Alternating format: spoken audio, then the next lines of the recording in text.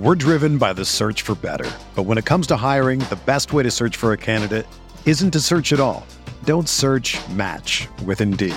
Indeed is your matching and hiring platform with over 350 million global monthly visitors, according to Indeed data, and a matching engine that helps you find quality candidates fast. Ditch the busy work. Use Indeed for scheduling, screening, and messaging so you can connect with candidates faster. Leveraging over 140 million qualifications and preferences every day, Indeed's matching engine is constantly learning from your preferences, so the more you use Indeed, the better it gets. Join more than 3.5 million businesses worldwide that use Indeed to hire great talent fast. And listeners of this show will get a $75 sponsored job credit to get your jobs more visibility at Indeed.com/Blue Wire. Just go to Indeed.com/Blue Wire right now and support our show by saying that you heard about Indeed on this podcast. That's Indeed.com/Blue Wire. Terms and conditions apply. Need to hire? You need Indeed. Hi everyone, it's Adam here. Just to let you all know, we recorded this episode a couple of days ago due to our schedules, and that means we did talk about Elijah Bryant being cut from the Bucks, but we didn't actually get to talk about him then signing a contract once again with the Bucks. So Elijah Bryant is back on what seems very likely to be a training camp deal.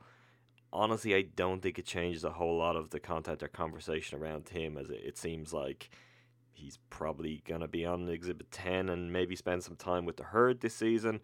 But we'll get to that, I guess, in a future episode and talk about it some more. But hope you enjoy everything else, and we'll be back to you in a few days. Oscar Robertson, Lou Alcindor, what a year it has been. The Bucks are the world champions. Moncrief going inside.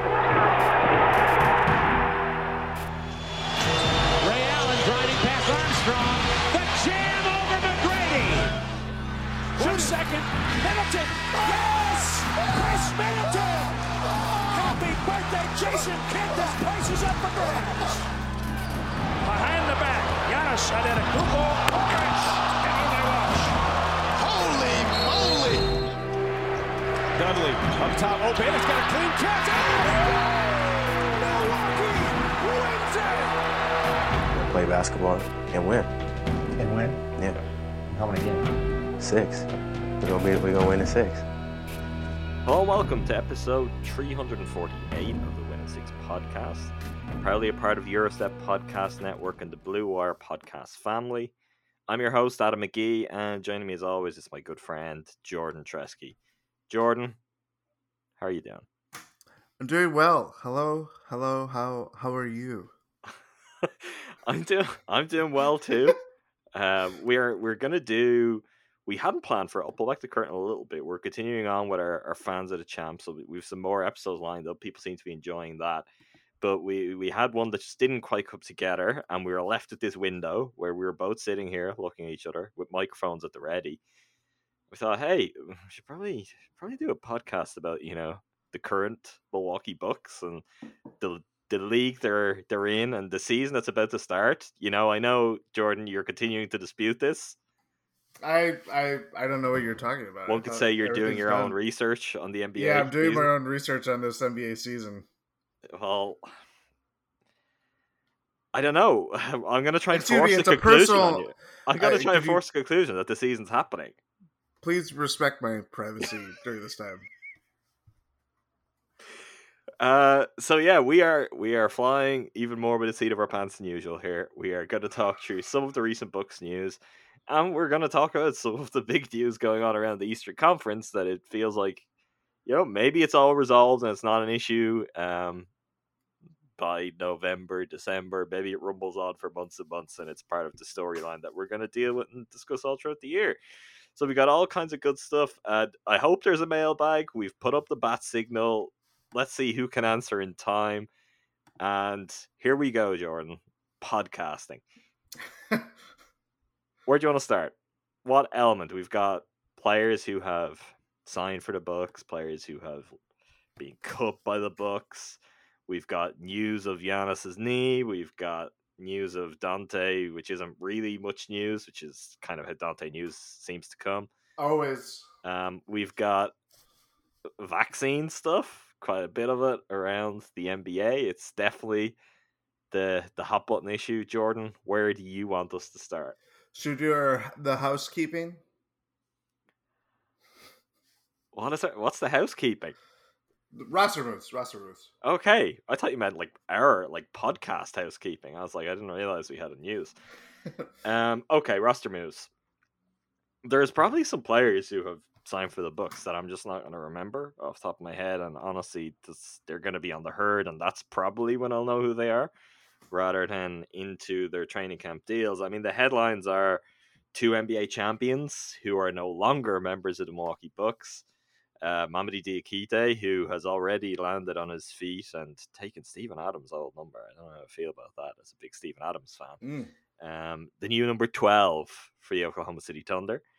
And Elijah Bryant.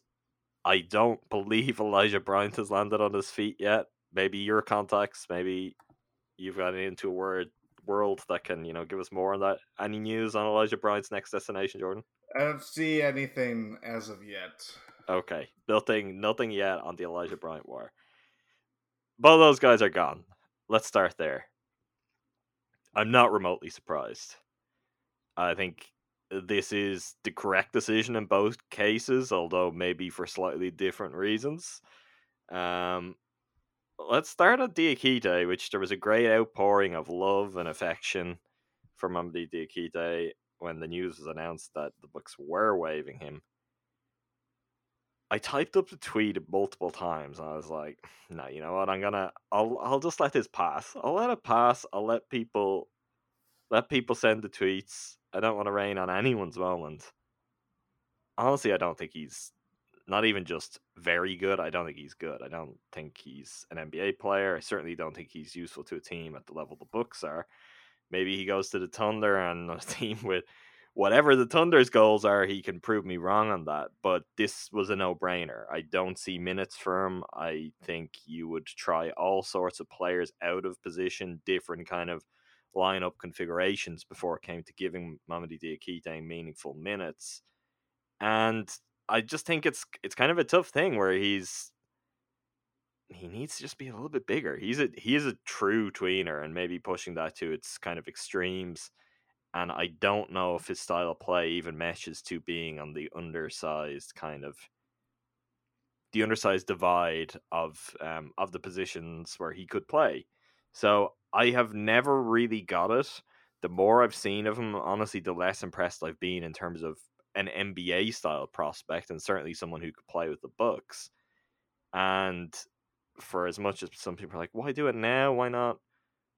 There was no future here. Honestly, I just don't see the reason to have waited. I'm not quite sure why it got to this point, really. But it made perfect sense to me. I don't know what your thoughts are on Diakite bidding farewell. I mean, at a certain point, like, all these names are interchangeable if you really come down to it. Whether it's Diakite, Bryant, Dragon Bender of years past, like, these kind of... I mean, Christian Wood was essentially that, even though, how successful he was in the G League, and look where he is now with the Rockets. Like, I think a lot of it comes down to what we saw of him with the Lakeland Magic on assignment in the G League bubble last year.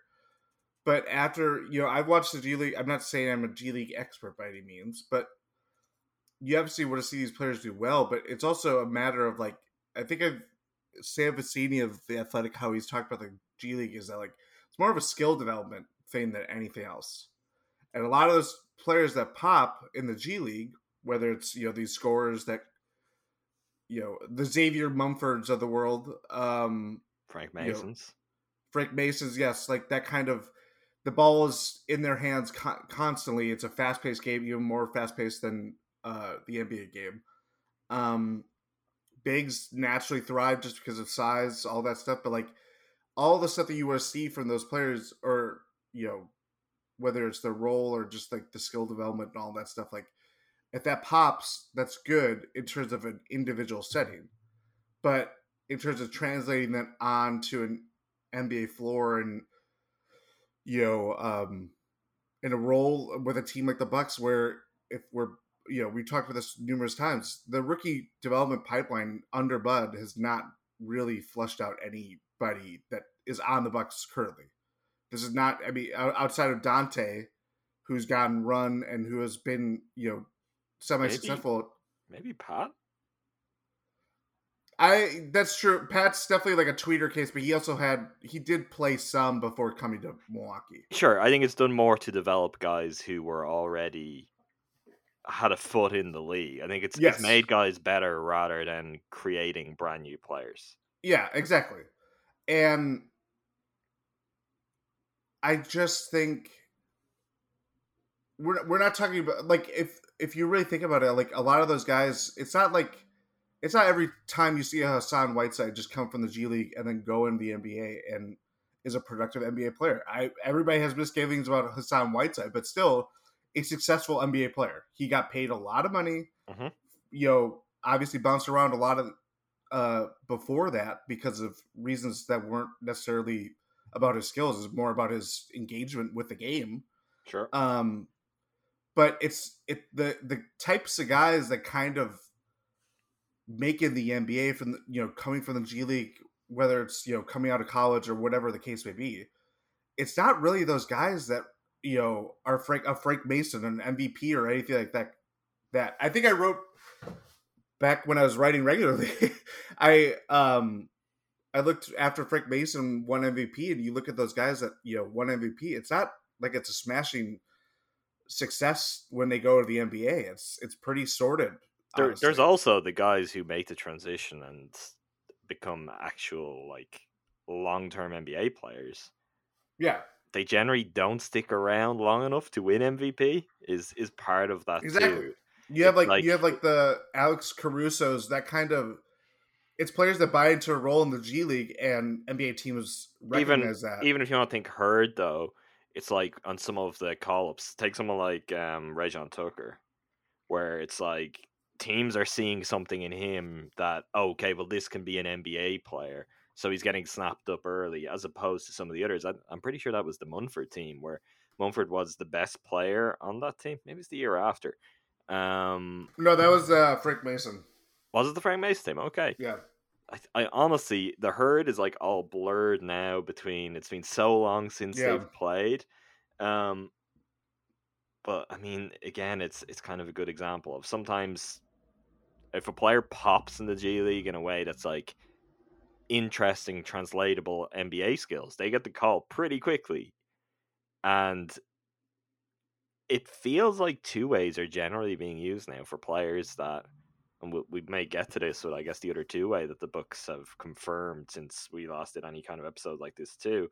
But it feels more like these are players who are designed to be like mainstays, like kind of beating heartbeat, get people into arenas for G League teams. And that may be kind of one of the best kind of auditions they can have to try and get another chance to show they're more than that, or to secure what would be much more lucrative paydays in Europe or in Asia as their career progresses. But I do think there's a real difference. And I just think like Diakite is the guy, back to when we used to regularly talk Herd, and you covered her longer than I did, really. There's a real issue in the G League with true like centers with size. So you can go and you can do as Diakite did in the G League bubble kind of thing.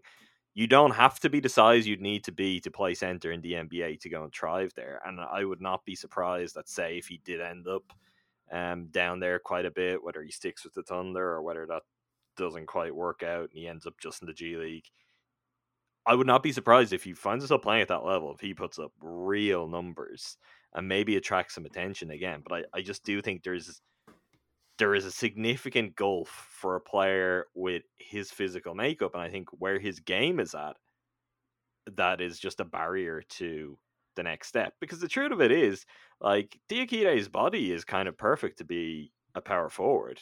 Like, if he could shoot, he could be a stretch four in the NBA, no problem. But he just isn't all that convincing as a shooter. His post moves are very underwhelming. So for an undersized guy, and that's how he tries to play inside. He tries to play like a much bigger and stronger player than he is always my feel on it. He doesn't have the kind of touch that you would like to see him have at his size, which if he had it, we wouldn't even be talking about him as a 5. He'd probably just be a 4. Well, that's the other thing too, is that like it doesn't do him any favors that he is just kind of you know, a slider build. But he also, like, he's a fluid mover, but he's just not a very explosive or quick twitch kind of mover in that sense too. So it kind of limits you with what you want to do with him positionally. And going by the, you know, the old adage, you are what you guard kind of thing. You know, if he could keep up with fours, yeah, he would be a power forward ideally. Like you said, like, I think that would functionally be his role, but he just isn't that kind of player. Like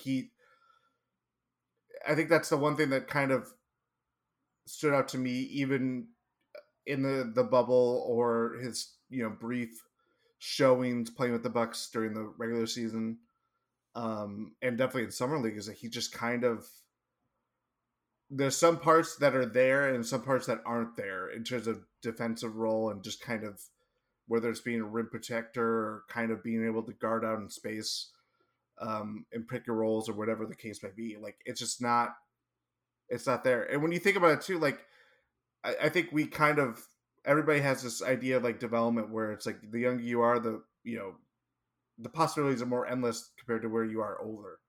And it doesn't, everything, development isn't, you know, necessarily Not linear. Yeah, it's not linear. There's plenty of Bucks players we can turn to over the years that we can kind of just point to and just say that. But in terms of Diakite's case, where he's what, 25, I believe. Yeah, I don't even think you need to Google that. I'm pretty sure you're right. He's 24. He's gonna be 25 in January. It's just not. I mean, again, this is a team that expectations have been high for the Bucks all throughout the last 4 years. They're higher than whatever they have been. Talking about defending their title. If anything, if Mamadi Diakite was playing for the Bucks this year, if that was, you know, a portal into how the season was going, outside of just these rest games, it would not have been for good reasons. It's not even good within the rest games, though, is honestly, because I don't know to what is the end goal there. Like, there would be better players you could get right now to play those minutes. There are players on the roster, and I think this is a key thing too. Like, maybe we don't think of it in quite the same way because Mamadi was already on the roster with a real contract, although with the lack of guarantees in it, it was not very real at all. Like, Sandman's come in and drank his milkshake here. That's essentially what's happened. It's like, if we're talking about a guy who, it's like, what is his position? Is he a 4? Is he a 5? Some of the issues that may be there at either spot. There's real similarities with Mamu there. And the difference is Diakite is much older, and he's not quite as varied or interesting or just wild, Jordan, as Sandro Mamukelashvili is. So that's, I guess, part of the reasoning for the Bucks too, which is I think they need a big. I think they need a big. Maybe they've got the big. We'll talk about that in a moment. But I do think they needed someone else. So Bobby could play some 4 at times, so you're not having to play Giannis at the 5 a whole bunch in the regular season. Like, they are Brook being out for a month away from having to do some things that I don't think you want to do in a year where you're just going to kind of carefully manage your way to the playoffs because now you know what you can do. So I still would like to see someone who can mop up some backup center minutes on the roster. And Diakite is not that guy. And he was vying for those kind of, whether it's garbage time or whether it's just rest night or whatever, the kind of minutes that I think they're going to give to Sandman. So it made sense. I wouldn't have seen the benefit as sort of like, why are they doing it now? Why not let him go through camp? If you know you're not going to be using this guy next season, move him on, get someone else in. Whether that's to get someone else in that you're going to have their rights so that you can get them for the herd, whatever it might be, just make better use of what you've got, make better use of your assets. We call them to do this in all variety of ways. And this is one of them. It's like if you know it's not going to work, you don't really have a spot for him, you don't want him around next season, do it now and move on with it. And I think that was the right call. Elijah Bryant. Elijah Bryant is maybe a little bit more complicated. Do you think his Twitter usage, the memes he was posting, do you think that's a factor in him getting cut? I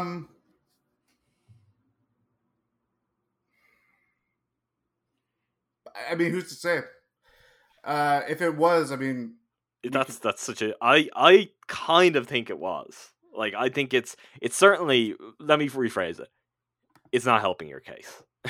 Yeah, especially when you're the 14th or 15th guy, exactly, on a non-guaranteed deal who can be cut bait with at any time. Because I think we did get to see some flashes with it, and I know it's something you and I talked about going back to when he was with the Bucks in Summer League, whatever that was, 3 years ago now, 4 years ago, whatever it was. He can play. Like, he can play. He's got some game. He's a little bit more experienced. He's got real experience playing in genuinely kind of competitive, high quality leagues in Europe, and he's someone that, in theory, I think he could be a part of a roster. I think with the moves the Bucks made, and I think the Grayson Allen acquisition only kind of further kind of put that they didn't need him there as a 14th, 15th guy at that kind of position. So that to me made sense that he was really in danger and was likely to be cut. And I think, and particularly in the current climate, posting some of his weird McDonald's vaccine comparison memes on Twitter, that does not serve you very well. And honestly, maybe even worse, it's not going to serve him very well now. Now that he's being cut by the Bucks, I think he's the kind of guy who may have got some interest from elsewhere, but I wonder how that will play out. I just think that was very poorly judged and misguided on his part, aside from all of the rest of it, aside from the actual kind of the logic behind it. And when you're in that position, when your job security is as kind of tenuous as his was, big mistake. I think if the Bucks were having to think on that for even a second, that would certainly have sealed the deal and being like, yeah, let's just move on. Don't really see where the minutes are going to be, and we don't need any of that kind of attention being drawn. I think that is the reality of it. Justin Robinson came in on the second two-way deal. This, to me, it does feel this is a Herd guy. This is going to be a star for the Herd. I don't know, is there anything you've seen, read, any feeling you have that there is room for more than this? But I do think just with the way the Bucks' depth now is in the backcourt, along with maybe some of his own deficiencies, he's going to be starring for the Herd more than anything else this season. Yeah. I think, look, the Bucks, how they viewed point guard, they have Drew, they have George Hill, pretty strong right there for there. And we've seen whether it's Giannis, Chris Middleton, Point Sandy. There's just not the opportunity there. It's purely two-way guy that can maybe something down the line. Who knows? But from what I've seen of him, I think he's a fine G League player. Mm-hmm. Very interesting. He has. I kind of like him as like a passer, kind of just that what you'd expect out of a point guard that's gonna have a lot of the ball in his hands, all that fun stuff. I don't see much. I mean, I'm gonna try to watch as many Herd games as I can this year, but I don't see much of it as like what we've seen from Frank Mason or Jalen Adams before that, or in past years. Yeah, I agree. I honestly, we may see even less of him than we've seen some other two-way guys in the past. Just because even behind the likes of Drew and George Hill, it's the Bucks have Dante. You've got Grayson Allen. I just think they've got actually from a position that has been a spot of weakness in the depth chart for quite some while. They've got quite a lot of options, and then they've got plenty of options where guys can slide down a spot. Rodney Hood too, but I mean that's even though I don't really view him too much as a guard anymore, he can certainly play there. And considering the Bucks won a championship with playing big, with bigger players sliding down a spot, so they may well do a lot of that. And there's certainly potential with the players they have in their roster to do a lot of that. So I just think it's going to be really, really tough for him to get any minutes. But you never know. I mean, knowing that he looks like someone who will have a chance to go and be kind of an anchor and a star for the Herd. And who knows? Go there, play well enough, and who knows? And who knows what injuries could crop up or what may happen along the way. But there's kind of the guaranteed opportunities there for him. It's going to be go and show how good you are with the Herd. And then if the need arises, you'll be in position. I think that's kind of the way I'd view his signing. And who knows? I mean, we haven't even mentioned Tremont Waters here too. He's a guy that signed a non-guaranteed deal. I believe at the time when Shams reported it was made with in mind of him competing for a roster spot. I think a lot of people instantly thought two-way. In comes Justin Robinson, and that kind of squashed that part. But there's still roster options that they're looking at, alongside Tremont Waters. But again, it's their top two point guards are pretty much set at this point. It's knock on wood that injury doesn't set in at any point or any other disruptions. Sure. If you catch my drift, yeah. So yeah, I think again, they had never really outside. Jeff Teague got a freaking A on the group project last year. They haven't really valued traditional point guards in that sense. They've always looked at it as Giannis is gonna have the ball some, Drew's gonna have the ball some, Chris is gonna have the ball some. We got through last year's season pretty okay with that, with all three of those guys. I mean, more continuity within their core could only. We got through it it was by the seat of the pants, It was a little bit, but a lot. We can't pretend now. We can't rewrite the history of the fact that a lot of the time through the playoffs, Jeff Teague, for example, was a talking point. And it would have been nice for the Bucks to have just, I'm not saying an option that they would have used, but an option nonetheless. So they've done a better job of addressing that in the backcourt for the season. We're driven by the search for better. But when it comes to hiring, the best way to search for a candidate isn't to search at all. Don't search, match with Indeed. Indeed is your matching and hiring platform with over 350 million global monthly visitors, according to Indeed data, and a matching engine that helps you find quality candidates fast.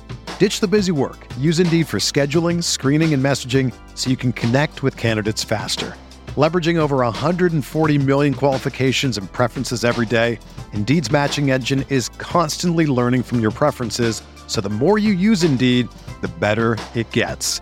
Join more than 3.5 million businesses worldwide that use Indeed to hire great talent fast. And listeners of this show will get a $75 sponsored job credit to get your jobs more visibility at Indeed.com/Blue Wire. Just go to Indeed.com/Blue Wire right now and support our show by saying that you heard about Indeed on this podcast. That's Indeed.com/Blue Wire.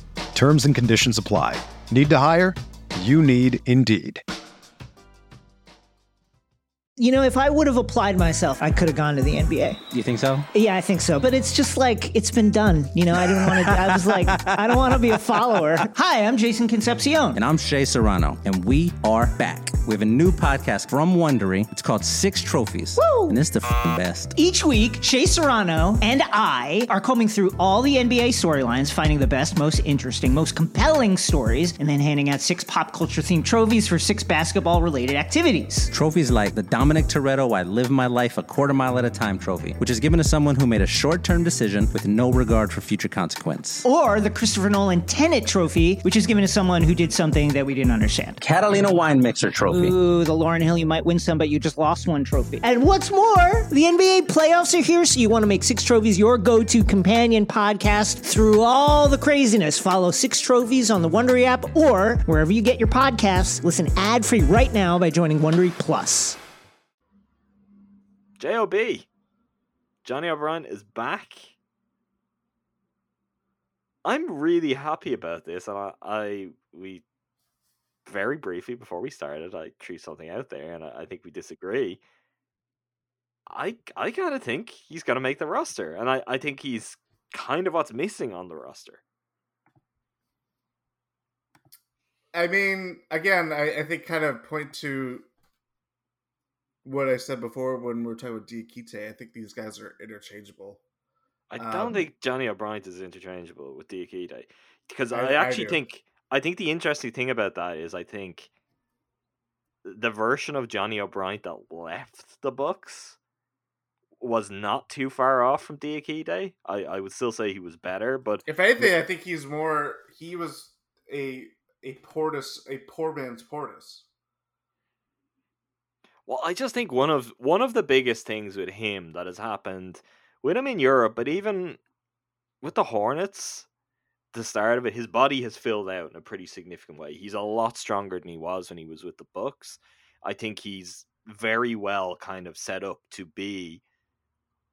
He's not a traditional five, but he'll be able to hold his own physically against some bigger fives, playing that way, set some screens, catch some lobs, and just kind of, yeah, I guess stay out of the way. He's poor man's Portis. The thing I disagree with that is I don't think he's gonna gun for it quite like Bobby does. Like I still don't think that's in his game. I'm a more of like that's how positionally, size wise. Well, that's even.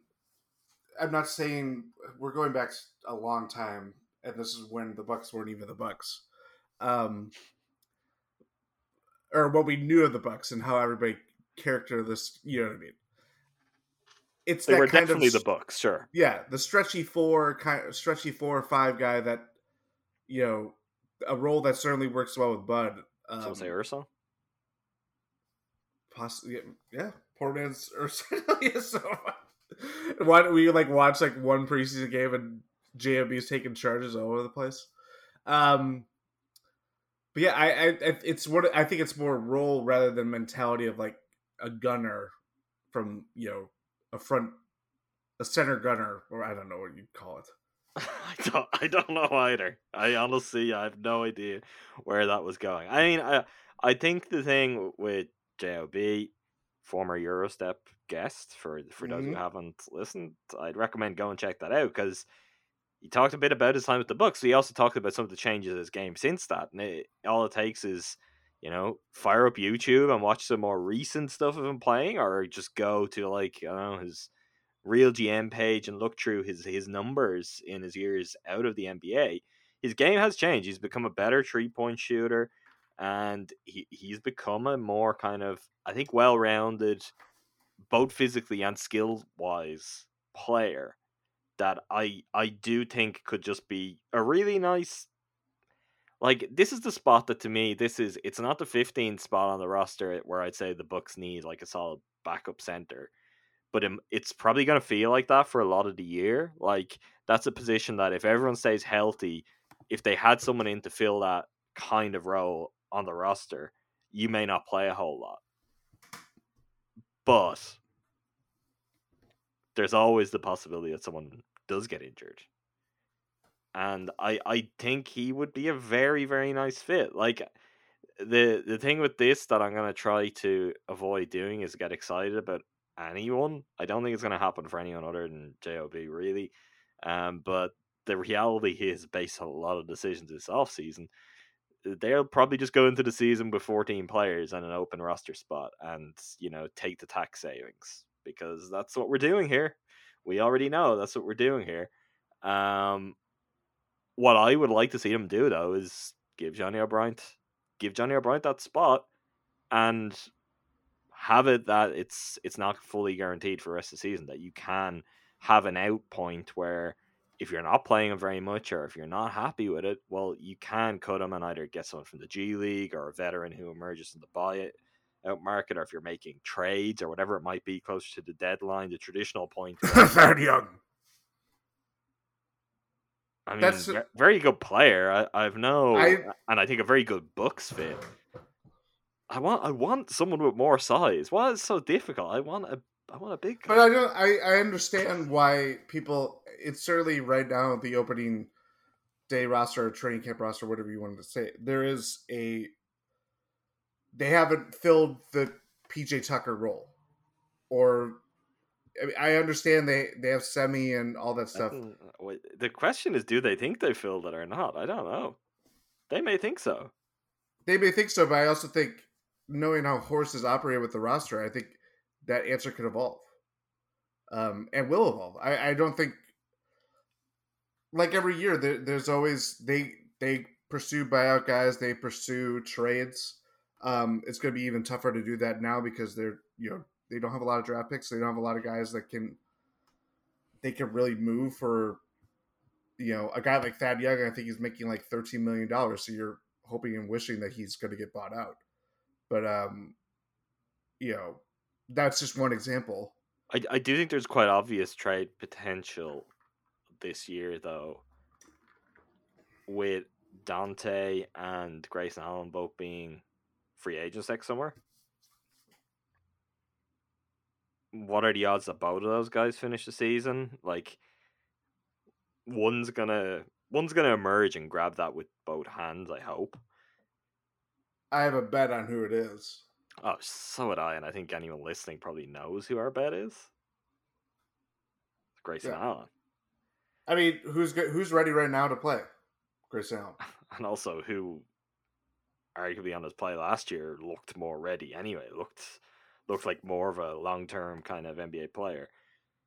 I say that's wrong because I think both guys are NBA players and both will stick and have careers as role players throughout the years. It's just a matter of, is there a little bit more there? That's like kind of what the Bucks are looking for and hoping for, and certainly have been hoping for with Dante.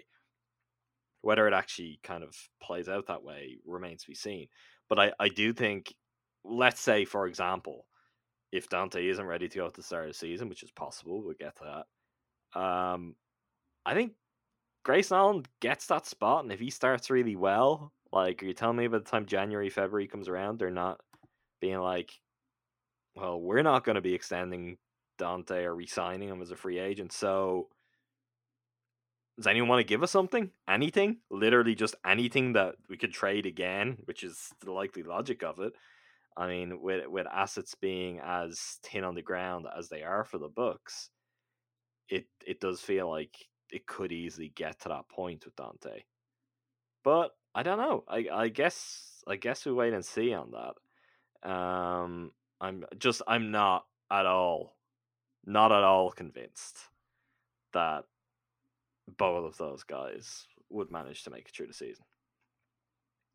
Any other training camp invitees that to you are interesting, could factor into this in some way? Is there a chance that someone makes the roster out of training camp that isn't Johnny O'Brien? No. I believe all right, they let's signed, move on. Yeah. Javin Deloyer. I'd have to. The first one sounded like he was going back to the future, Jordan. So let's go with the second one. They signed him. Gonna be her guy. Bouncy athletes. Kind of more of a traditional 5 from what I've seen. 5-minute highlight clip on YouTube. Another Duke connection. There's been a lot of Dukies this offseason between Grayson Allen, Semi, Ojale, even though it was 1 year. Deloyer was Blue Devil. Yeah. At this point, I mean, what are we at? We're at 18 guys, including the 2As. I'll take your word for it. That's the thing, is like it keeps changing. Like when they cut Diakite and Brown, I was like, okay, where are we at? and I was seeing a team, but there's only one, or one of them was not on the roster at all, which I believe was Waters. They have played this game in recent years too, right? Yeah. Right up close to the deadline for the start of the season, where they'll cut a guy like 2 days before. Jamario Jones, like when people get and he cut from other signs, teams. and then he gets cut again. Like Yeah. to you're doing some Get of the- that just to get the G League rights. Yeah. But yeah, we'll see how that continues to evolve. It is kind of, it's wild that it's this close. Like the training camp is now started, that we're here, that it's all going again. I'm not looking for any further comment on it, Jordan. It's happening. That's the facts of it. Should I take this seg and move into, I guess, what's the natural point for us to go with this, or let's do it. Vaccination in the NBA, Jordan. Media days have been interesting. They have been noisy. Some players around the league have been saying some stuff. What? Yeah, I don't know if you missed it. If you did, that's unfortunate, because I'm not going to recap a lot of it. A lot of it I just never want to talk about. But I guess the best way of putting it is, at this point, it feels like most reports that are coming in the last few days with the NBA are all vaccine related. It is even when we're recording right now, there's some things that came up. I'm sure. Like it's literally just seems to be how it is. So this is going to be a storyline that is going to dominate the early part of the season, and with some players and some teams, it could continue to rumble. And it is most notably something that in the Eastern Conference is going to be a talking point right now. I guess you should start with the Milwaukee Bucks. What we do know is the vast majority, this was a quote from Mark Lasry, of the roster. Horst, right? Horst too. Vast majority of the team are vaccinated. I did tweet about this. I have no idea what that means. Like, it's so vague. It's useless. Honestly, I'm pretty disappointed, because there has been a level of transparency from owners and GMs elsewhere in the NBA. We know how the Bucks like to keep everything in-house and bat things away. In this particular case, I don't think it's particularly useful. I don't think that does anything. HIPAA. Let's not go down that route there. We call Kyle Kuzma. But yeah, there's for the genuine reasons of people's privacy, and why there may be a desire. I'm not looking for people to be named. That is frankly not of anyone's concern. As we have found out, some players around the league who are not have not been vaccinated and maybe will not get vaccinated have no problem being very vocal about it, which is not ideal in my opinion. But I would like some more kind of specific guidance. I mean, you've got 17 guys on a roster. At the moment, you've actually got more. So what's the vast majority? To me, it could be over 75-80%. That's still leaving. Would it be a vast majority? Is what, like 10 or 11? Like, you know what I mean? Are we bringing that number to 20? If there's 17 on the roster, the majority is 9. Is the vast majority 11? You know, where does vast? How does that equal to the number of? Yeah, we know Giannis is vaccinated. He came out and spoke publicly about it. I mean, I have seen posts and heard bits and pieces here and there. Bobby Portis has been advocating for the vaccine on social media throughout the summer. So there are multiple Bucks that I know are vaccinated. There's some that I don't know their status. It really could just be one player. It could be two players, but I did not appreciate that statement. It's not useful. It's also not doing anything to promote the message that I think the organization should be, which is, use your position and lean on a little bit. Lean on a little bit and make sure that people know where you stand. So that would be my thought on that. What the Bucks don't currently have anyway is a situation like the one that is playing out in Brooklyn. And Kyrie Irving my longtime favorite, big Kyrie Irving fan over here. Is that enough? Did the sarcasm drip through that enough so that no one can mistake that? Yeah, he wasn't allowed in the building for media day as things stand with the mandates in place in New York. He's not going to be playing Brooklyn Nets home games. It seems like he has some other ideas about that. So whether there's like a religious exemption that is in the works, I do not know. We've already seen with Andrew Wiggins one case of that not playing out where players have tried for it. So there is a possibility that the Brooklyn Nets, the team that Jordan, I don't know if you've been listening to any national NBA coverage. I think they won the championship last year. The way people are talking about them, I think they could only be the NBA champions to have the kind of conversation that's been going around them. So I assume they are the champions. They're going to be without one of their key players. And honestly, who could have guessed that this team of those guys could be without a key player? Never happened before, will never happen again. But on this occasion, it seems like it could factor into things. So we are playing here with what we do know, and perhaps in the Bucks situation, there's players who have decided to make the same choice, and who knows what comes down the road, whether any kind of mandates follow in other states, how anything plays out that could make this an issue. But as things stand, this is really bad for the Nets. This is really bad, and it's a problem. And to me, even more than just the obvious of, oh, he may not be able to play regular season games if he sticks to this and the mandate holds throughout much of the season or beyond.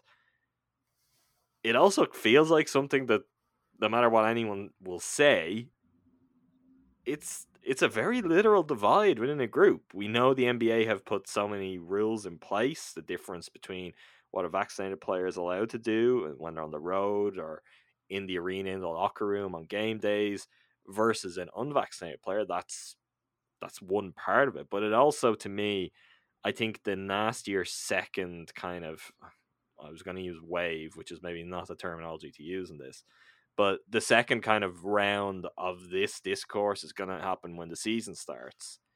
And when, let's say, if things aren't going the way of a team, if it's like the Warriors and they're down a couple of guys and Andrew Wiggins can't play home games, it just feels like something that's going to build resentment within locker rooms too. I don't know, do you agree with that or where you feel on it? But to me, it just seems very obviously that this is a major issue for teams who are dealing with it, particularly teams in those states where the mandate is going to make it a really pressing issue kind of from game one of the regular season.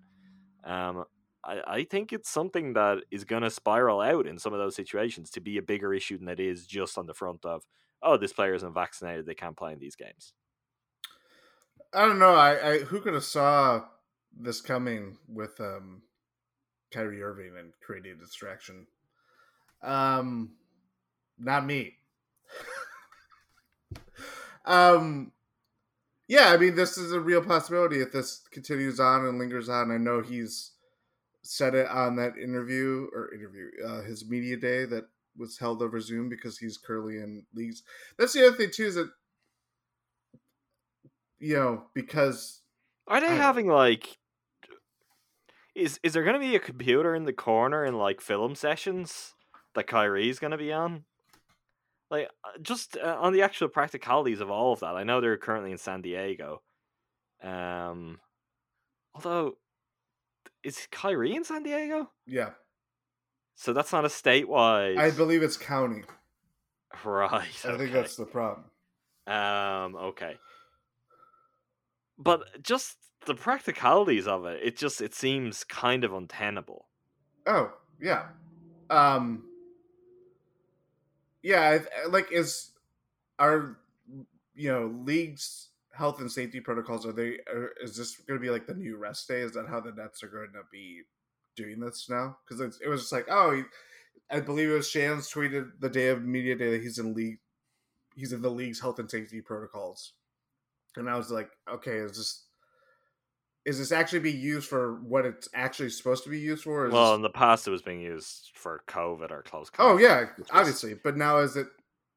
Yeah, and there have been other players around the NBA too in recent days that have that same designation's been given. And my first thing was, if they got COVID now, I was like, or which that also gets incredibly messy. And I would think is a transparency issue for the NBA in terms of, say, betting, which is something where they've really got strict on their player availability classification. That's also just with, oh no, we're not going to say who's the guy. I don't know how that's going to work.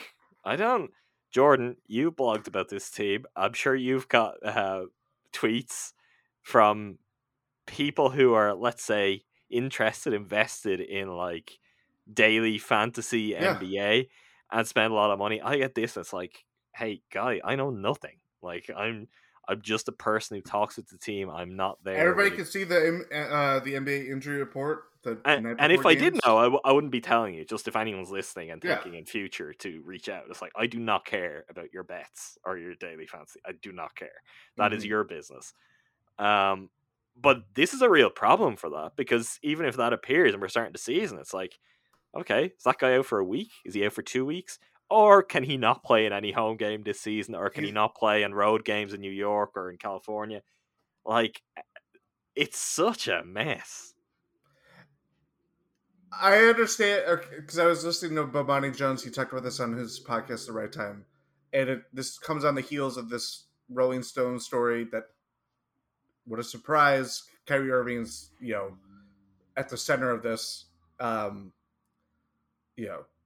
Really, it's a shame that he has such a powerful voice in the NBA Players Association, doesn't he? I've probably told this story before. I know you definitely know this, but I just want to give this as an example, because I think this is genuinely Kyrie and everything. It's a monster of NBA social media, NBA media's own creation, because they thought it was a fun little thing. So I have once in my life been credentialed in person at an NBA game where I can go and talk to players. That was a game between the Philadelphia 76ers and the Boston Celtics. At the time, Kyrie Irving was a member of the Boston Celtics.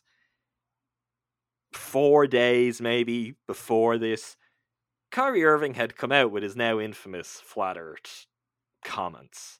He had since then, I was in London at the time, so he had since had to, actually fly around or, across, as he was viewing it possibly at the time, the globe for this game.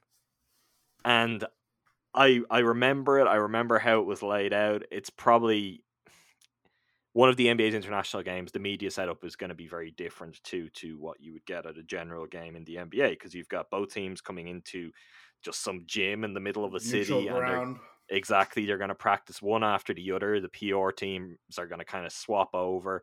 You get a little bit of crossover potentially, and then it's like, depending how the PR teams run it, it's like, okay, well, this person's going to be here, this person's going to be there. So people are just kind of, you're queuing up. Go on. But I'm guessing it's kind of like how like a playoff game or like a finals game would be run, but it's a regular season and it's obviously internationally. Yeah, it's something along those lines. But basically, you were queuing up blind. So it's like, I'm in this spot. This is a spot where some player is going to come to. Is it the player I want? I don't know. I had a specific focus on an article I was writing. So I did want certain guys. So I kind of had my heads up for when I'll be moving, whatever. So turns out one of the queues I was in was the Kyrie Irving queue. And I was like, kind of near the front of it. And when the Celtics PR person was like, okay, we're going to have Kyrie here in a minute. When I say like all of the media from everywhere else, all the other little queues, they just swarmed over into this one. It's just no exaggeration. And what did I do, Jordan? I got up and I left and I went to talk to Daniel Tice, because I did not care. I was like, I have no interest. It was obvious at that time because, one, the game was overseas, but two, he just said it. Everyone was having so much fun with this idea of, playing into the Kyrie flat earth thing. And that is really, unless there's something before that I'm forgetting, that is the kind of the jumping off point of this version of Kyrie's persona. And that just always sticks in my head, because you can literally see like all the oxygen in the room being sucked over to make this fire all the much greater. And I feel like we just progressed and and we're now at this point, which it kind of feels like maybe it's not the end point. It'd be nice to think it is, but it's a natural conclusion. It's like this has been fueled by people being like, oh, this guy, yeah, sure, he says some stuff, but he's really smart and he thinks differently, and he's an interesting personality, and this is what makes the league, is you've got different people. It's like, no, the guy has been spewing misinformation and bullshit for years. People have fed into it. They've let him get away with it. It's like, yeah, smart guy, really smart guy. Going back to his college days, we know he's smart. It has been fueled by something, and now we're at a point where, yeah, you read something like that Rolling Stone article, which when I read it, and you got these quotes from people, family members of his, and people in his circle, and you're just like, holy shit, like this is bad. And that's not to even get to, I'm vaccinated.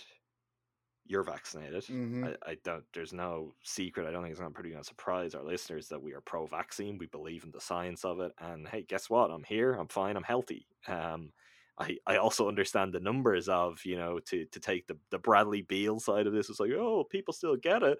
Haven't been vaccinated. They do, but they don't die or end up hospitalized at anywhere near the same rate. So it seems like something that it's good for all of us to do, is good for everyone else to do.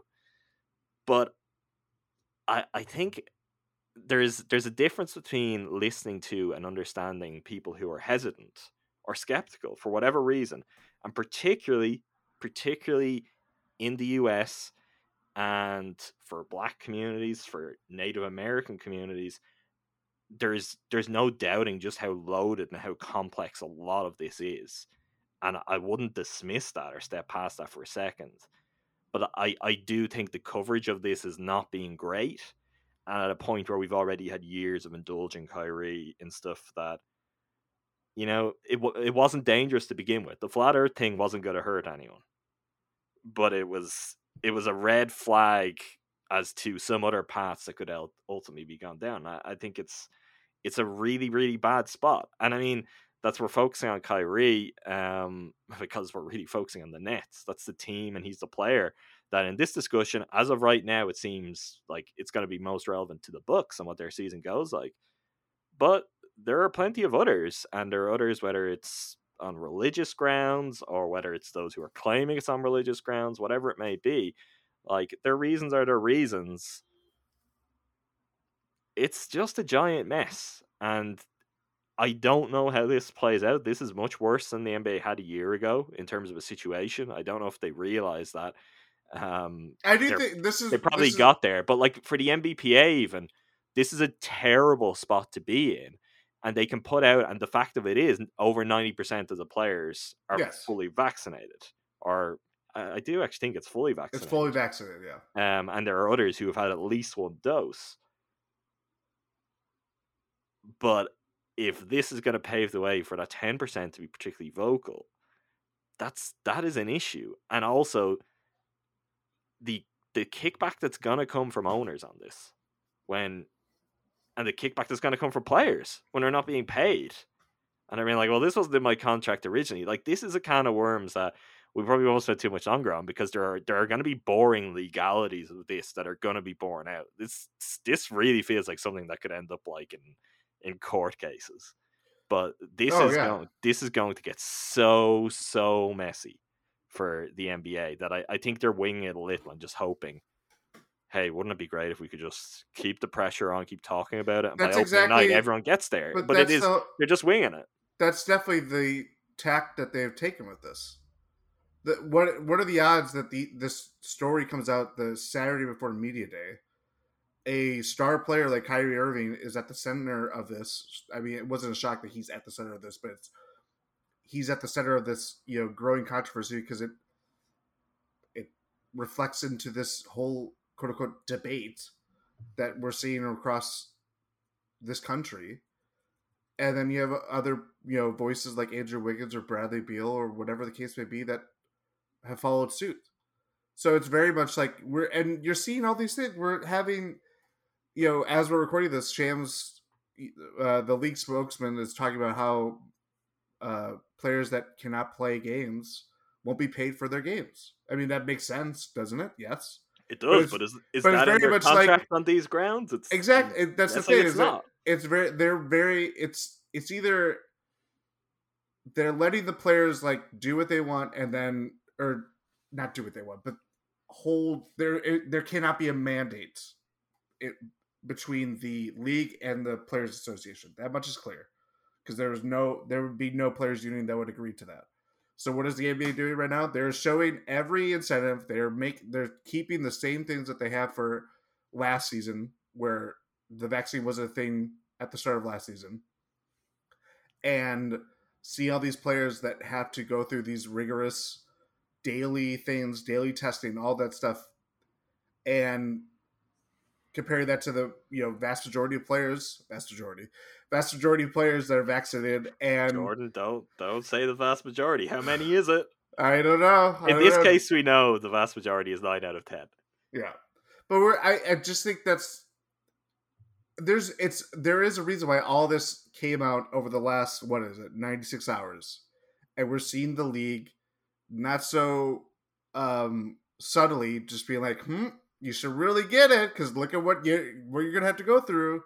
And it's like, even that, I don't know, like, I don't think they were proactive enough, because this is exactly, they're not like, the NFL was more proactive in just forcing. Yes.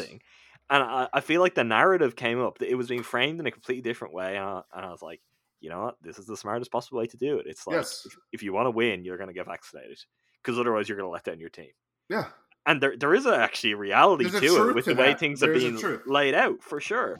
Those who aren't are going to put their team in tough spots. They're going to put their team at disadvantage at times, but they're not going to be financially compensated at the rate that they signed up to be, that their contract says they should be. But it is a mess. But at some point, you can't put the genie back in the bottle, or whatever. What is the phrase? Oh, that is the phrase, and the genie is definitely out. Robin Williams is everywhere right now. The genie is out of the bottle. Just I guess, to circle back to the Nets. I mean, this, to me, if I was a Nets fan, if we were a Nets podcast, I would be really concerned. Because it seems like the kind of thing that maybe it's one loose thread right now. It's one loose thread in the Nets. It's not a problem. But if this thing gets pulled on long enough, it is the kind of thing that could lead to the whole thing unraveling. Because even already you have KD giving comments which are, they are undoubtedly supportive. Like, they're undoubtedly supportive, but they are in the way. It's like, we have full trust in Kyrie, and we expect to have him ready and available with us. It's like, and then what happens if he's not?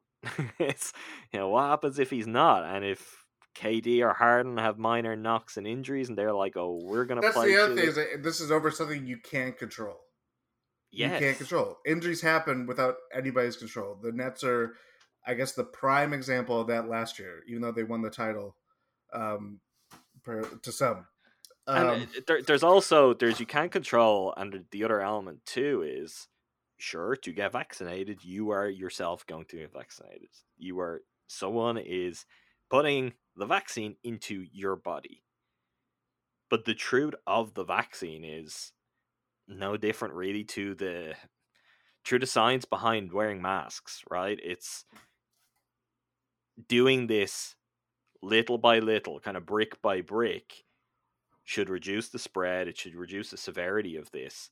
And yeah, you may be 26-year-old prime health athlete where it's not going to be a problem. Although I'd push back on that, because there've been plenty of examples and incidents that would make you say, well, it could be a problem. You're taking your chance with that. But even in that case,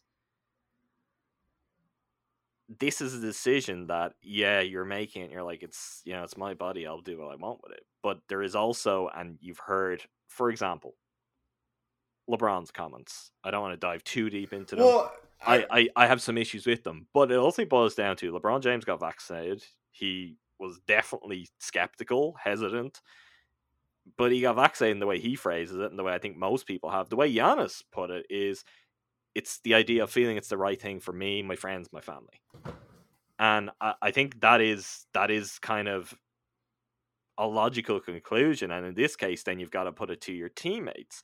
And it's those games where it's like, if it's a road game or whatever, it's like if everyone in the locker room is vaccinated and you've got one guy over there and he's sitting there, and it's like it just creates a divide. And this is not even getting into the fact that there are mandates for the people who are not part of a union. There are mandates for referees. Referees have been mandated. Referees will be fully vaccinated. Coaches. Staffers. So within that, like, you are gonna have this feeling. Just as numbers wise, there is no possibility that there weren't staffers who may have felt the same way that Kyrie Irving feels. But their position was, well, do I want my job? Realistically, they don't have the security that he has, and they may have had to go and do it. Now, no matter what anyone thinks on that, what is the dynamic of that at play within an organization where someone is in that and someone else isn't? It is super, super messy. Which, to circle back to the Bucks, and we'll move on now, it comes down to, when we get vast majority, I would like to have some idea of what we're talking about. One, just, what it could mean on a night to night, even though the Bucks as of now aren't going to have the issues that the Nets will have in terms of every home game. It's what will it mean if that person gets COVID, or just the various knock-on effects of it. But to conclude, the NBA is in an absolute mess, and I think they need something approaching a miracle to have a resolution in sight before the season begins, because we're not going to have it fully solved. You might get some players who've had their first dose, but it is a tough spot. And also the thing is, with 90% is a high number, 90% is a really high number. The 10% have been pretty content up till now to stick with their decision in spite of the stringent rules that were coming in place as to how they would be personally kind of isolated and disadvantaged. That's not suggesting that last 10% is going to move very easily. That's all I'll say on that. Yeah, I mean, if you're already embracing for the fact that you may miss half of the season, if you're an Andrew Wiggins or Kyrie Irving, despite what something being worked out, as Kyrie says, I think you're going to be fine with the other stuff. And guess what? It's not like these. It seems to me that the people that follow all this stuff don't necessarily follow how you should be doing it, whether you're unvaccinated or not, whether it's wearing masks. I mean, that story in Rolling Stone shows Kyrie going to a reservation, and they're photoshopping masks after the fact, and it's painting this illusion that he's following the rules and all that stuff, and it's not. He just doesn't. And that's where it gets even more dicier with someone of Kyrie Irving's profile and power within the players' union. The power of his voice, and again, it goes back to that voice is being allowed to be magnified when it said things that were just completely not based in fact or science or reality around us. I was like, this is a cutesy thing, and now we've reached a point where it's not a cutesy thing; it's an incredibly dangerous thing. And what's happening? It's like, what can you do at this point? We've literally watched him go down this road year over year over year. One Instagram video at a time, it feels like. Yeah. But anyway, that's all on that for now. But I do honestly apologies to anyone who does not particularly want to listen to that with your basketball. It's gonna happen though. This is a big part of what this season is going to be like. We're into the messiest part of NBA and COVID. Like post bubble, this is the messiest part. Is the trying to live with it part and trying to find ways to make it work. Jordan, we put the bat signal out. We asked for some mailbag questions. The people answered. We've got some mailbag questions. You ready to do the mailbag? Let's do it. The first question from @sign_Justin. Do you think either of Grayson or Dante will get extended before the season? No. No, absolutely not. I would be stunned. The Bucks are gone beyond the point of giving out extensions for players who aren't absolutely essential core. And with that, I really mean 3 guys. I think everyone else, no matter what they show from now on, I mean, also factoring into this is the fact that we're not going to have to worry about a whole lot of first round picks, but I think it's the waiting game for the Bucks. And hey, if it gets to free agency, well, we'll be able to offer this, so we'll deal with it at that point. But no, I do not think either will be extended. Much more likely that Dante gets traded before the season than either of them. Obviously, Grayson's not going to be traded before the season. But I would think it's more likely that Dante would get traded before the season than Grayson Allen extended. More likely. I'm not saying it's going to happen. I think at this point it's not. But yeah. I definitely think it's more likely. I just don't know what his trade value is. Well, don't think it's you know what wouldn't help with that? The Bucks not really saying anything of substance ever about his condition. That's not great for trade value. So yeah. If they do ultimately at some point this season trade Dante because Grayson Allen kicks on, looks great, and they're like, he's the guy we want.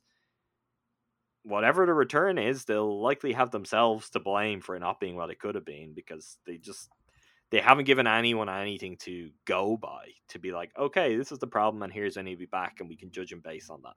So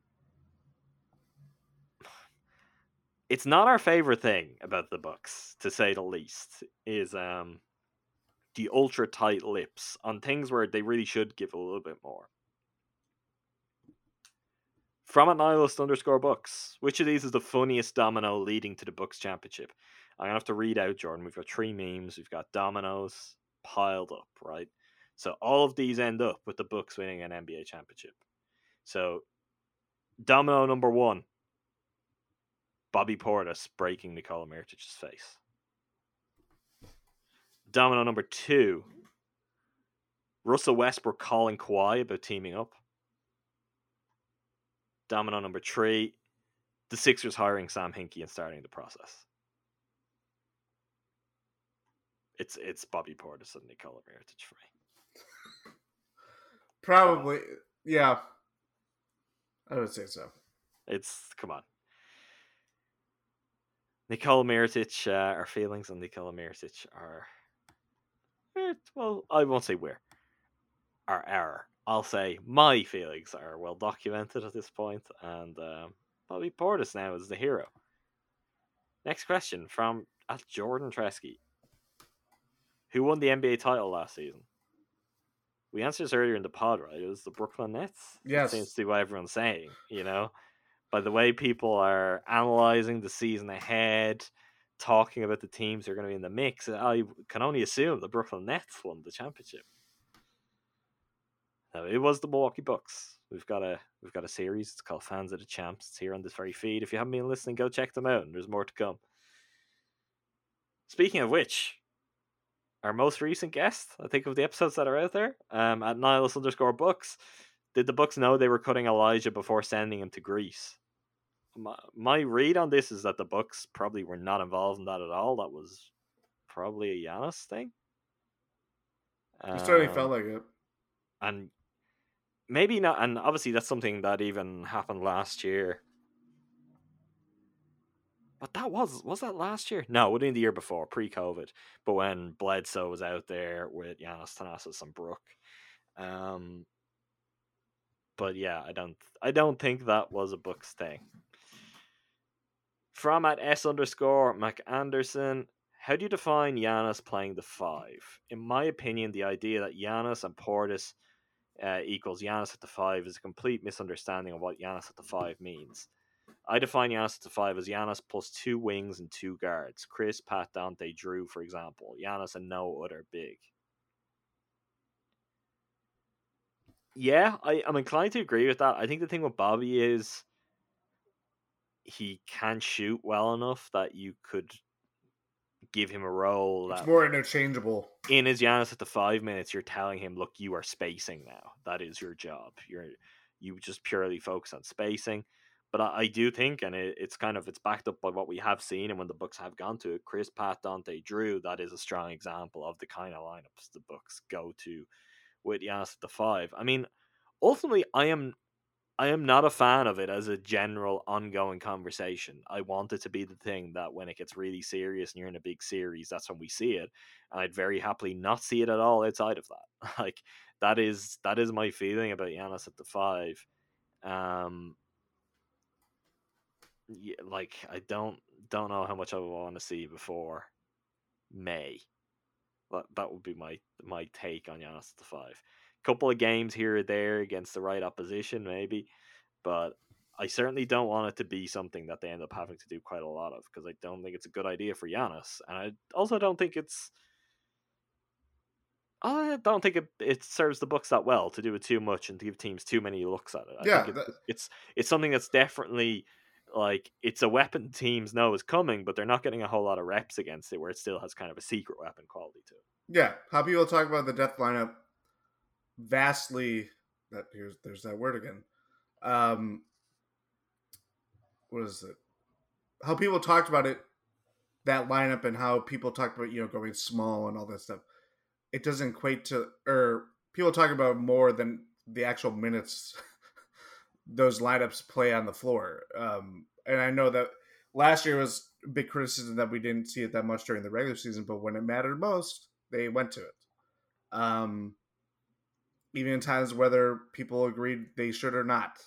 But that's where, it's one of those things where you are as adaptable and flexible with your lineups and tactically and all that stuff. Like, it's just, you want to see if it's part of their arsenal. And at this point, the Bucks have proven that it is. From at MK Robert, the Bucks used last season to install an updated offense and experiment with different defensive schemes. What do you think the approach will be this regular season? I think primarily this regular season is going to be about the guys that they've added this offseason and trying to find out who's real and how they're best utilized and what then equates to the best version of the Bucks this year. I think it's going to be much more about personnel than it was a year ago. Yep. I do think we may see some stuff offensively where they try to do a little bit. I think I know there were new offensive wrinkles added last year, but I do think a lot of their regular season experimentation was still more focused on mixing up the defense, and that was certainly the thing we were all concerned about, where it gets to it and then the Bucks aren't just fully relying on their drop defense, which still came up big for them at crucial times, but they also switched, also threw out some zone occasionally. I would like to see the Bucks offense just round out to a similar point. It's just not as varied, it's not quite as polished as they are defensively. So I think if they're going to focus kind of on new wrinkles, maybe see what you can add to your offense, but I think top priority is going to be just figuring out which of your guys are real, which of them are going to be the best fits for your key players and are going to be the kind of guys that you can and will rely on when the postseason rolls around. Mm-hmm. From at MK Robert again, what's funnier, the Ben Simmons saga or that Embiid and Drummond are teammates? For me, this is 100% without doubt the Ben Simmons saga. Yes. We've talked Kyrie on this episode. We might as well talk Ben Simmons. I feel like these seasons are going to be more interesting than the Bucks season, if we're being honest. Or at least the training camp portion. The Sixers just are probably not relevant to the Bucks at this point. With how this is unfolding, it's like they probably could have traded him ahead of time, like a year ago, quietly, when it was obvious that it was probably the way to go, and got a really good player and probably got better with trading him. Now they are not going to get any kind of player back that I think is going to change the game for them. And in the meantime, talking of distractions that could rumble on for a long time, this is bad. There's a lot that's been said that can't be unsaid, even if it hasn't been specifically said by the people involved. It's being said by the representation. Again, we'll talk about. I don't even think the comments that came out on media day for them help matters. No, well, the Sixers are not helping themselves. No, they Doc have Rivers never helped has been terrible throughout this. I don't think Joel Embiid has always said the right things. But whoever in Simmons' camp is deciding to leak this and that, not helping things either. Nope. So, and I find it hilarious because I just think whether it's someone much closer, as in whether it's like a family member who's advising, there's parts of it, as much as I am not a fan of Clutch and how they represent players, and I honestly don't think that they are the place you'd go or just be like, oh, this is the place to go where you're definitely going to have the best done by you, because I don't think that's true. I think if anything, there's been if it's in their interest, you will have the best done by you better than anyone else. Yep. If it's not in their interest, you could end up absolutely screwed over, and I think that's kind of Harrell. Sure. Nerlens Noel. He's literally suing the agency. Them. I mean, I don't know after Ben Simmons turning down layups in the playoffs what that did inside Clutch in terms of their own view of where he was in the pecking order of their clients or as kind of a future of the agency. But I just think the whole thing is bad because someone on his side advising him thinks he's much better than he is. Or maybe, that might be unfair. Maybe he is better than it currently looks, but they think he's better, and they seem to feel like the perception of him is better than it actually is right now, because perception is at rock bottom. So you're creating a market where there is not a market. There aren't a whole bunch of teams that are racing out being like, Ben Simmons is available, let's do it. And the teams who are then, they're like, oh, well, look, this market's at rock bottom, so we're going to offer the Sixers nothing. It's actually the worst possible way to get a trade. If you wanted them traded, there would be a better way of doing this mutually in a less noisy way, where Ben Simmons goes to media day and he plays the game and they're just working behind the scenes on the deal, instead of tanking the value of the deals, the offers the Sixers are going to get to the point where they're never going to accept the trade for. But if I'm Ben Simmons, I mean, and if you view this as an untenable, unfixable situation, as he apparently does, I don't think he cares. I mean, he's shown to not care about a lot of things. But where is he going to end up? Like, if he ends up on the Thunder, does he care? I would have thought he'd have cared about that. Like, it's wild to me. I mean, this is where he's under contract for years, so wherever he's going to get traded, if they do pull the trigger on a trade soon, like if it's Minnesota, if it's Oklahoma City, like it doesn't matter where it is, he's going to be there for years. Like, so based on how he's behaved throughout this, based on lots of stuff from day one in the league and from before that, he seems like a guy who very much would care about the market he ends up in, and he has no leverage, no power over that. And he's honestly pushing it to a point where he could end up somewhere that is going to be, he won't be close to winning, much further away. Maybe a team is set up to play his way. Maybe it's a long play where they're just like, let's just get you your team, and 3 years from now, then be the Giannis. People will. I mean, just let me be really simple about this. Giannis is good, right? Ben Simmons is bad. No, I just think it's the most I could justify actually diving into this. He's not. Point out to me the time where Giannis was afraid of taking layups in the playoffs. It doesn't exist. The guy will step up and airball free throws anywhere, anytime, any place, to the point that then they'll shoot 3-pointers. Then a closeout game comes along in the finals and he just makes free throw after free throw. Like, the thing of, let Ben Simmons play a Giannis type role. The problem with that is you have to let him. You have to bring him to the role and be like, hey, Ben, why don't you do this? Because if he was really like Giannis, at a certain point his game reaches a level and it becomes clear that's what he has to be.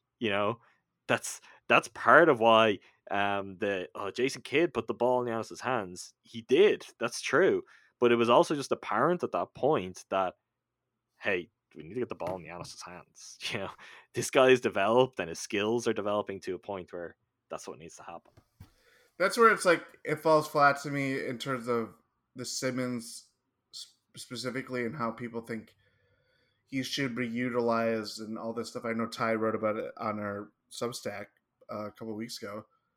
And it's like, anybody could see like how his role is and how do you best utilize Ben Simmons. And then it's ultimately the question for me is, yeah, that's great.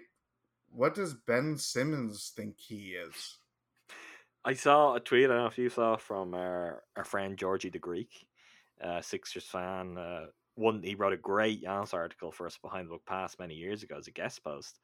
But just kind of this idea, the report that came out about, Simmons doesn't want to play, doesn't feel Embiid is best suited to him, and it's like, what's Simmons good at?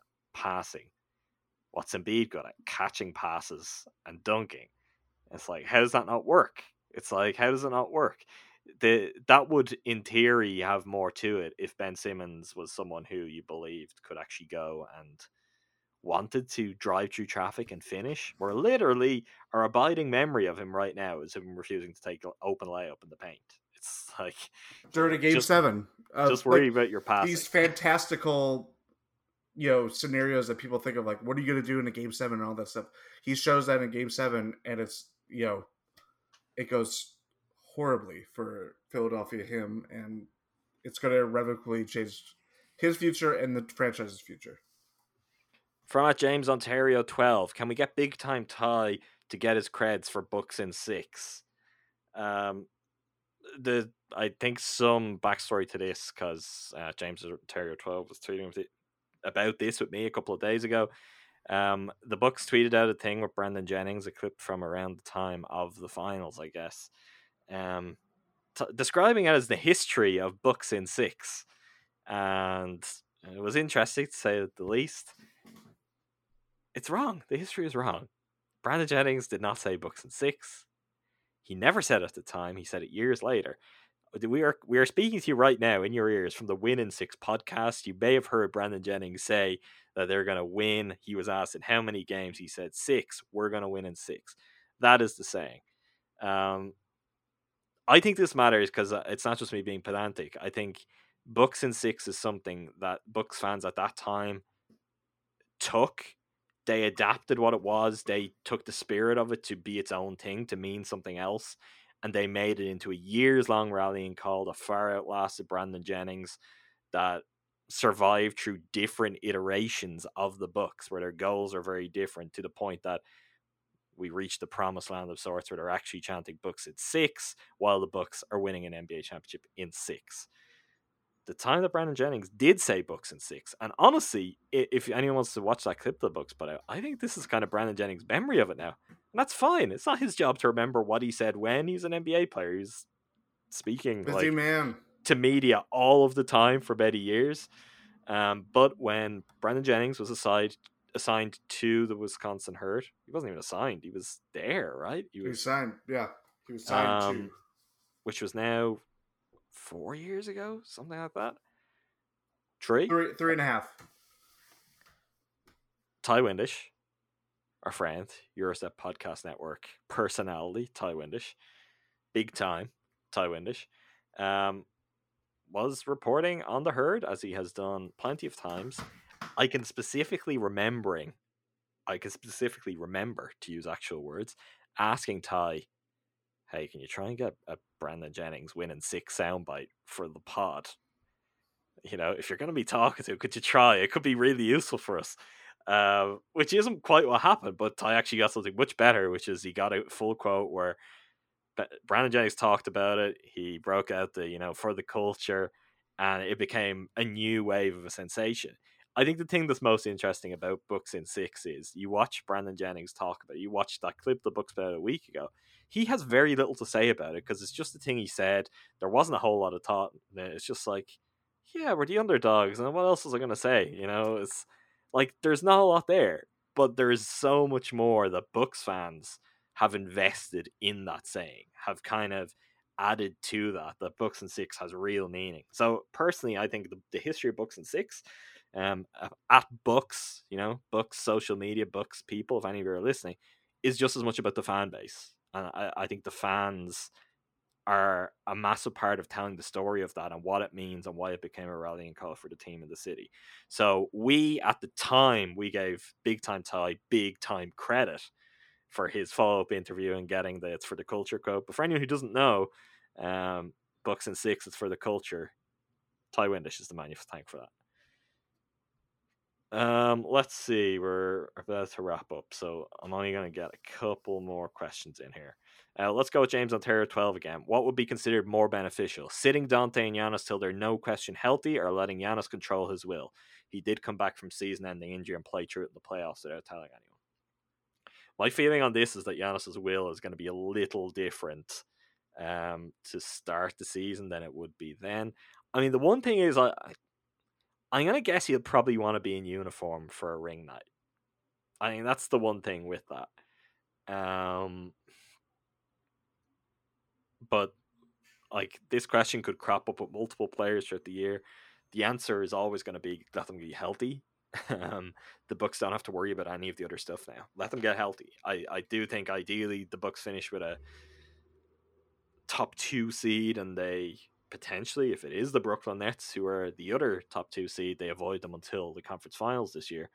But you know what you can do. You know you'll be able to see off the other teams in the East if it comes down to it. Like, you've got to back yourself in that. So health is going to be the priority over the course of the season. You know, one more I'll fit in, Jordan. At Kevin Murphy _, would a Bucks championship in the bubble be more or less discredited in this year's title when everyone was quote unquote hurt?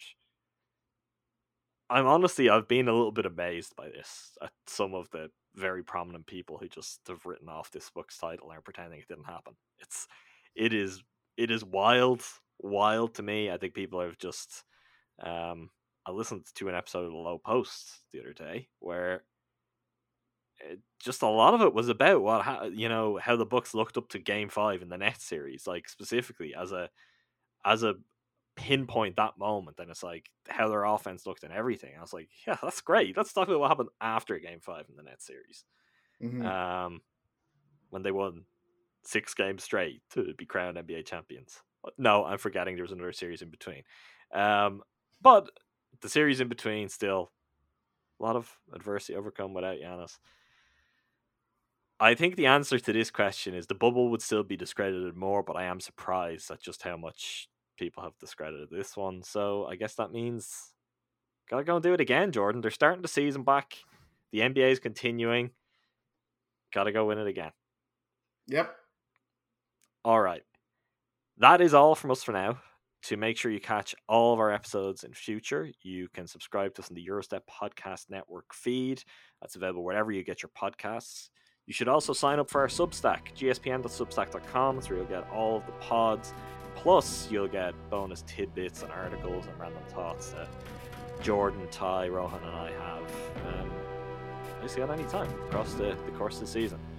We will be back in a couple of days with another episode of Fans of the Champs. Until the next time, thanks again to all of you for listening. Thank you, Jordan. Thank you.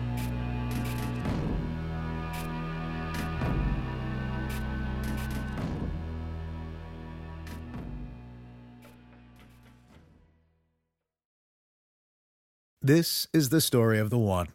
As a maintenance engineer, he hears things differently. To the untrained ear, everything on his shop floor might sound fine, but he can hear gears grinding or a belt slipping. So he steps in to fix the problem at hand before it gets out of hand. And he knows Grainger's got the right product he needs to get the job done, which is music to his ears. Call, click Grainger.com, or just stop by. Grainger, for the ones who get it done.